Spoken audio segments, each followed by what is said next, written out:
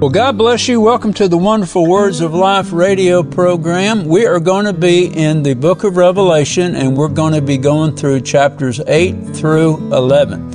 So this is quite a study today, and I know you're going to enjoy it. So let's go ahead and pray, and we'll get right into the Word of God. Father, we bless you. We thank you for your goodness and for your mercy. And Lord, we just believe, God, that you're going to speak to us through this session. And Father God, we're going to give you the praise and glory for it in Jesus' name. Now open up our hearts and minds to your word, and we give you thanks. Amen. Praise God. All right, let's begin. Revelation chapter 8 and verse 1. Now we're going to begin the trumpet judgments. We have passed through the seals, and now we're going into the trumpet judgments of God. And when he had opened the seventh seal, there was silence in heaven about the space of half an hour. So silence in heaven speaks to us of the quiet in the eye of the storm just before the judgments of God begin. All right, verse 2. And I saw the seven angels which stood before God, and to them were given seven trumpets. And another angel came and stood at the altar, having the golden censer, and there was given unto him much incense, that he should offer it with the prayers of the saints upon the golden altar which was before the throne. And the smoke of the incense, which came with the prayers of the saints, ascended up before God out of the angel's hand. And the angel took the censer and filled it with fire of the altar and cast it into the earth. And there were voices and thunderings and lightnings and an earthquake. And the seven angels which had the seven trumpets prepared themselves to sound. So, prepared themselves to sound. So the number seven in relation to God and His work speaks to us of God's perfection in His plans and purposes. Now, it says that another angel came forward with a golden censer, and in this censer there was much incense, that the angel should offer it with the prayers of all the saints. All right, now the angel before the altar, he fills this censer with coals from the altar, and he casts this into the earth. And as a result, there was voices and thunders and lightnings and an earthquake. And this speaks to us of the judgments of God that are going to soon take place on the earth. All right, now the sounding of the first trumpet. And the first angel sounded, and there followed hail and fire mingled with blood, and they were cast upon the earth, and the third part of the trees was burnt up, and all green grass was burnt up. Now notice that 1/3 of trees were burnt up, and all green grass was burned up. So today, 1/3 of all the trees on the earth would equal 1 trillion trees. And the land mass required to inhabit 1 trillion trees would be 4 times the size of the United States. And we know that trees play an important role in the environment. And so the loss of 1/3 of trees on earth, it will damage air quality. Water conservation would be severely reduced, and it would expose wildlife and destroy their habitat. And all grass burned up grass covers 40% of the earth's landmass. That means 40% less grass available for grass-fed animals. All right, now the sounding of the second trumpet, Revelation verses 8 and 9. And the second angel sounded, and it was, as it were, a great mountain burning with fire was cast upon the sea. And the third part of the sea became blood, and the third part of the creatures which were in the sea and had life died, and the third part of the ships were destroyed. So John sees a huge meteor the size of a mountain hurled into the sea. And the size of this meteor turns 1/3 of the sea into blood. And see, blood, speaking of death, speaking of judgment. And that's 25% of the sea that became blood. And not only does this meteor turn this 1/3 of the sea into blood, it destroys 1/3 of all sea creatures and 1/3 of all ships in the sea. So that means 1/3 of all seafaring cargo is destroyed. And that also means the bounty of the fish is reduced in the sea is reduced by 1/3. All right, now the sounding of the third trumpet.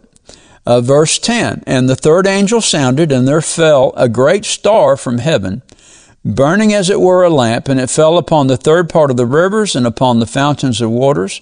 And the name of the star is called Wormwood, and the third part of the waters became wormwood, and many men died of the waters because they were made bitter. So this fiery star falls from heaven, and it's a literal star.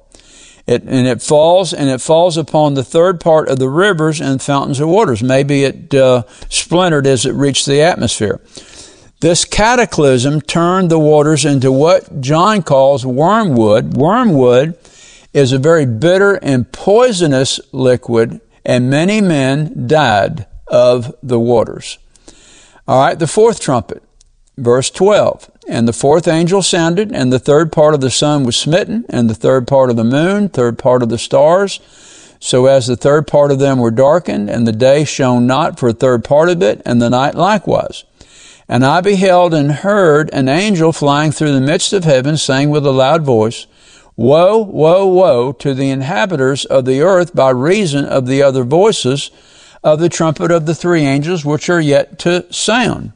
So the sounding of the fourth trumpet affects not the earth, but the heavenly bodies. Third of the sun was smitten, third part of the moon, third part of the stars, so that the third part of them was darkened, and the day did not shine for a third part of it, and the likewise, and also the night. So John sees four angels sounding on four trumpets, and each trumpet blast reveals judgments upon different parts of Earth's environment, creating disaster after disaster upon those who dwell upon the earth. But John also sees signs in the heavens, and that created even more destruction. And so the chastisement and the punishment of God, meaning and meant to humble the lost so that they can see their need to receive the Lordship of Jesus Christ and be saved. That's the reason why judgment comes. It's to wake men up. All right, now in chapter 9, we have the fifth trumpet. And the fifth angel sounded, and I saw a star fall from heaven unto the earth, and to him was given the key of the bottomless pit. And he opened the bottomless pit, and there arose a smoke out of the pit, and the smoke of the great furnace, and the sun and the air were darkened by reason of the smoke of the pit. So this is the first woe. Now, the bottomless pit is the Greek word abuso, and it is a place of incarceration. It's where the dragon will be chained and cast into the bottomless pit for 1,000 years during the millennial reign. And notice that their smoke arose out of the pit, and the smoke of a great furnace. Now, the smoke that arose was so great that the atmosphere of earth was darkened, and it blocked the light of the sun to shine on the earth. So here is the stars and the sun being darkened even further. All right, now verse 3. And there came out of the smoke locusts upon the earth, and unto them was given power as the scorpions of the earth have power. And it was commanded them that they should not hurt the grass of the earth, neither any green thing, neither any tree, but only those men which have not the seal of God in their foreheads. So a picture of this, notice that they came out of this bottomless pit, and the smoke from the bottomless pit from a furnace. These demons have been kept in incarceration and in torment, and now they are released. So notice it was given power to them, power as scorpions have power. So the judgment of the first woe is upon the environment, is not upon the environment, but it's upon the human race. And it's upon all those who have not the seal of God in their foreheads.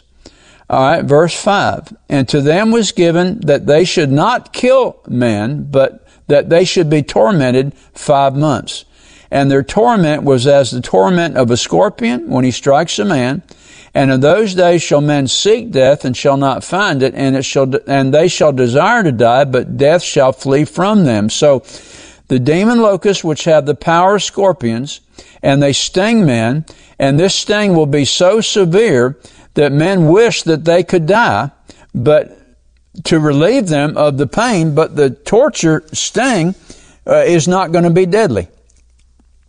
And think about that. Think about something so bad you wish you could die because the pain was so great, but yet that pain and that sting does not kill, does not bring death. All right, in verse 7, and the shapes of the locusts were like unto horses prepared to battle, and on their heads were as it were crowns like gold, and their faces were as the faces of men. And they had hair as the hair of women, and their teeth were as the teeth of lions. So, in verses 9, and they had breastplates, as it were breastplates of iron, and the sound of their wings was as the sound of chariots and many horses running to battle. And they had tails like unto scorpions, and there were stings in their tails, and their power was to hurt men 5 months. So this demon horde released from the bottom of the pit, it's an army. It's an army of demons, and their power is in their tails, and their sting will hurt men for 5 literal months to such a degree of pain that men wish that they would die in order for the pain to cease. And then verses 11 and 12, and they had a king over them, which is the angel of the bottomless pit, whose name in the Hebrew tongue is Abaddon, but in the Greek tongue hath his name Apollyon. And then verse 12 says, one woe is past, and behold, there come 2 woes more hereafter. And of course, the word Apollyon means destroyer. So the first woe is past, but now there's 2 more woes to come. All right, the sounding of the 6th trumpet, and this is verses 13. And the 6th angel sounded, and I heard a voice from the 4 horns of the golden altar, which is before God, saying to the 6th angel which had the trumpet, loose the 4 angels which are bound in the great river Euphrates.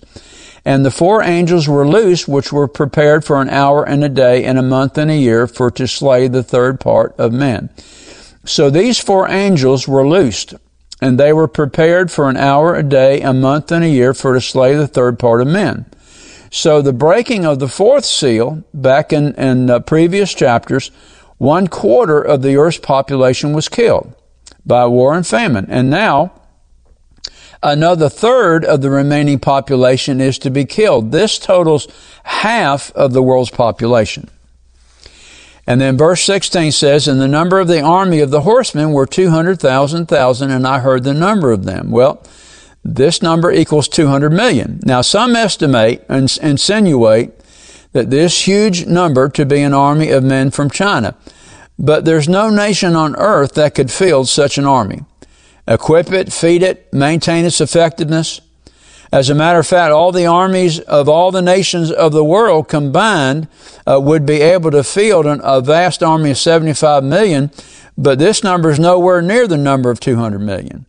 So it would be impossible for any nation to field such an army because it would require 2 to 3 to 4 times their annual GDP. So this army of horsemen is not a human army, but it's a spiritual, demonic army. All right, verse 17. And thus I saw the horses in the vision, and them that sat on them having breastplates of fire and of jacinth and brimstone. And the heads of the horses were as the heads of lions, and out of their mouths issued fire and smoke and brimstone. By these 3 was the 3rd part of men killed by the fire and by the smoke and by the brimstone, which issued out of their mouths. For their power is in their mouth and in their tails, for their tails were like unto serpents, and had heads, and with them they do hurt. So what John sees leaves no doubt as to the demonic nature of this army. And evidently these 4 angels were territorial and were held bound in the great river Euphrates. Some of the major Mesopotamian civilizations, the Sumerians, the Assyrians, the Akkadians, and the Babylonians, they all rose to power, to world dominion from these areas around the Euphrates River.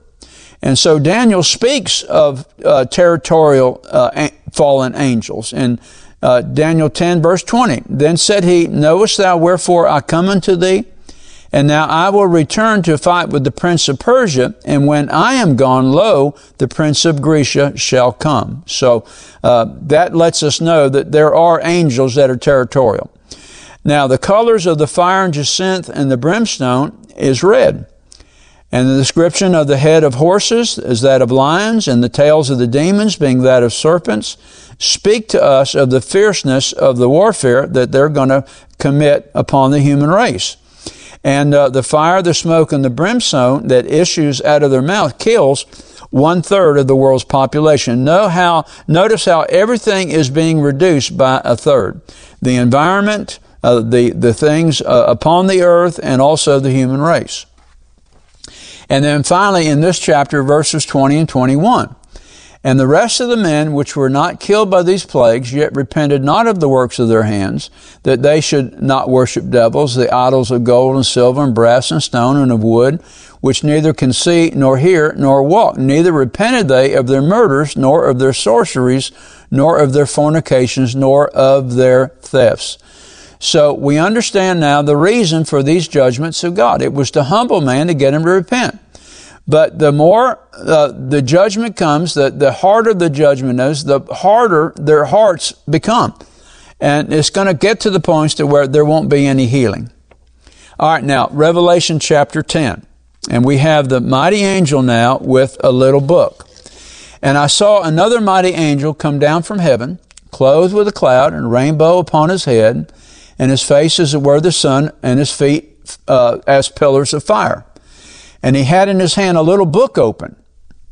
And he set his right foot upon the sea and his left foot upon the earth, and cried with a loud voice when a lion roars. And when he had cried, 7 thunders uttered their voices. And when the 7 thunders uttered their voices, I was about to write, and I heard a voice from heaven saying unto me, seal up those things which the 7 thunders uttered, and write them not. So this appearance is the same type of appearance that we see in the writings of Daniel and the writings of Ezekiel. But now notice that the mighty angel had in his hand a book open, and the angel sets his right foot upon the sea and his left foot upon the earth. This is a token of ownership that God owns the earth and the sea and everything in it. And notice that John also hears 7 thunders uttering their voices. And so the 7 thunders was evidently for John's ears only, because the angel, the voice tells him not to write the things that are written in this. And so we're going to see, what this little book pertains to. All right, verse 5. And the angel which I saw stand upon the sea and upon the earth lifted up his hand to heaven, and swear by him that lives forever and ever, who created heaven and the things that are therein, the earth, the things that are in, the sea, and the things therein, that time should be no longer, but in the days of the voice of the 7th angel, when he shall begin to sound, the mystery of God should be finished, as he hath declared to his servants the prophets. All right, so the angel declares that time shall be no longer. We could say it this way, that time should no longer be delayed, meaning that the time of the end of the Great Tribulation, when the Lord Jesus returns, is at hand. And verse 8 through 11, and the voice which I heard from heaven spake unto me, saying, Go, and take the little book which is open in the hand of the angel which stands upon the sea and upon the earth. And I went unto the angel and said, Give me the little book. And he said to me, Take it and eat it up, and it shall make thy belly bitter, but it shall be in thy mouth sweet as honey. And I took the little book out of the angel's hand and ate it up. And it was in my mouth sweet as honey, but as soon as I had eaten it, my belly was bitter. And verse 11, and he said unto me, Thou must prophesy again before many peoples and nations and tongues and kings.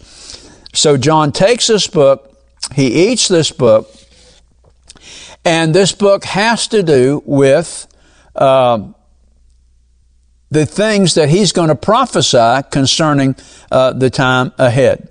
So the angel hears, John hears the words of the angel, and he says, you must prophesy again before many peoples and nations and tongues and kings. So this is what the little book concerns. All right, now chapter 11, and we're going to look here at the 2 witnesses. So Revelation chapter 11, verses 1 and 2. And there was given to me a reed like unto a rod, and the angel stood, saying, Rise and measure the temple of God and the altar and them that worship therein. But the court which is without the temple leave out and measure it not, for it is given unto the Gentiles in the holy city, and they shall tread under foot 42 months. So John is given a measuring rod, and he's told by an angel to rise and measure the temple of God and the altar and them that worship in it. But the court which is without the temple leave out and measure it not. So now the angel here, he's speaking of the inner court of the temple. He's speaking of the holy place. So the measurement of the temple speaks to us of the inner area of the temple, that it is to be preserved and that it is not to be touched. Then the angel says to John concerning the outer court, for it is given unto the Gentiles and the holy city, they shall tread underfoot 42 months. So we're going to see that Israel during the Great Tribulation period is going to be occupied by Gentile nations. And notice also that in this chapter, the primary focus now has turned again to the Israelite nation. The temple of God, the outer temple, has nothing to do with the Gentile nations. It has everything to do with Israel. And John is telling, the angel is telling John that the outer court of the temple is going to be occupied by the Gentiles, by the heathen nations.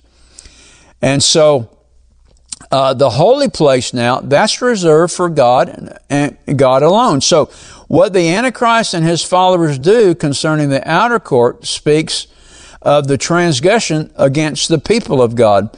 But when the Antichrist enters into the temple of God, declaring himself to be a God, he's desecrating God's holy place. This is a transgression against God himself. And we see this in 2 Thessalonians chapter 2, verse 8.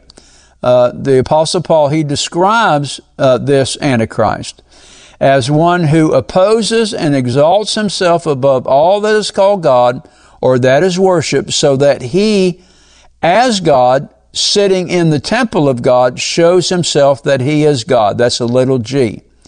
But notice that Paul also says in verse 8, and then shall that wicked be revealed, whom the Lord shall consume with the spirit of his mouth, and shall destroy with the brightness of his coming. Praise God for that.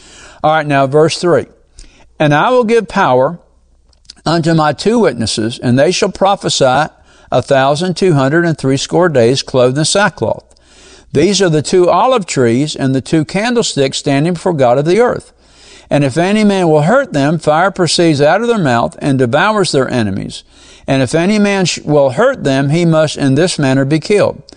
These have power to shut heaven, that it rain not in the days of their prophecy, and have power over waters to turn them to blood, and to smite the earth with plagues as often as they will. Now, who are these 2 witnesses? Well, they're men, just as the 24 elders were men. They're not Moses and Elijah, but they have the same power of Moses and Elijah that they were anointed with. Amen. And so the description of two witnesses, they're described as the 2 olive trees, and the 2 candlesticks standing before the God of the earth. Well, this brings us back to the writings of the prophecies of Zechariah. Now, in the vision of Zechariah, it speaks of Zerubbabel being the instrument which God uses to rebuild the temple that had been destroyed. And both Zerubbabel and Joshua the high priest were instrumental and associated with the rebuilding of the temple. So these 2 olive trees and these, which represents the 2 witnesses, they're associated with the temple, which evidently must be built during this time, either before the Great Tribulation begins or during the first half of it. And notice that the 2 olive trees represents the supply, the endless supply of the Spirit, and the 2 candlesticks represent the light that comes from the anointing and their time of witnessing. And they're going to prophesy the last 3.5 years up to return of the Lord. And so John also describes their power. And if any man will hurt them, fire proceeds out of their mouth and devours their enemies. And if any man will hurt them, he must in this manner be killed. These have power to shut heaven, that it rain not in the days of their prophecy, and have power over waters to turn them to blood, and to smite the earth with all plagues, even as they will. So definitely we see the power of Elijah the prophet and Moses the lawgiver that's upon these 2 witnesses. And they're going to prophesy the days of their prophecy. That speaks to us of the last 3.5 years of the Great Tribulation period. All right, now verse 7. And when they had finished their testimony, The beast that ascended out of the bottomless pit shall make war against them, and shall overcome them and kill them. And their bodies shall lie in the street of the great city, which spiritually is called Sodom and Egypt, where also our Lord was crucified.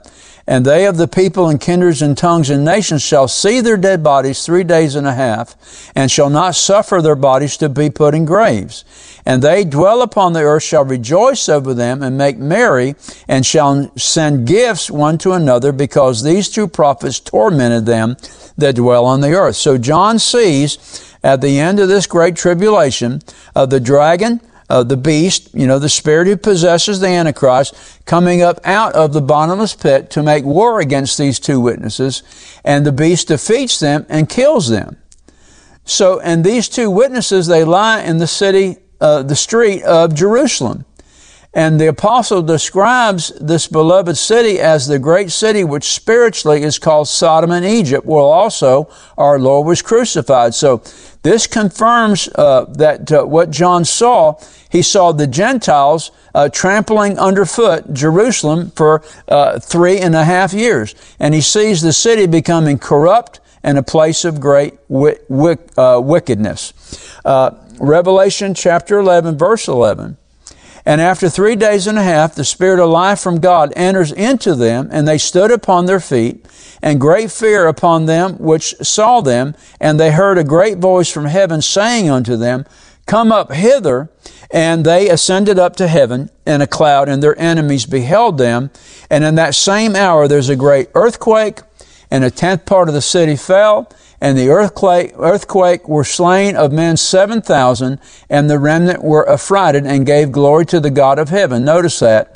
And notice verse 14, and the second woe is past, and the third comes quickly. Now, the witnesses dead coming alive, and the great fear falling upon them.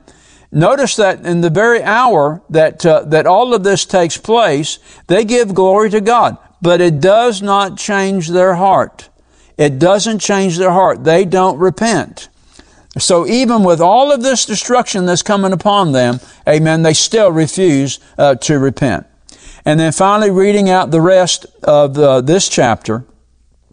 And the seventh angel sounded, and there were great voices in heaven saying, The kingdoms of this world are become the kingdoms of our Lord and of His Christ, and He shall reign forever and ever. And the 24 elders which sat before God on their seats fell upon their faces and worshiped God, saying, We give Thee thanks, O Lord God Almighty, which art and was and art to come, because Thou hast taken to Thee Thy great power and hast reigned.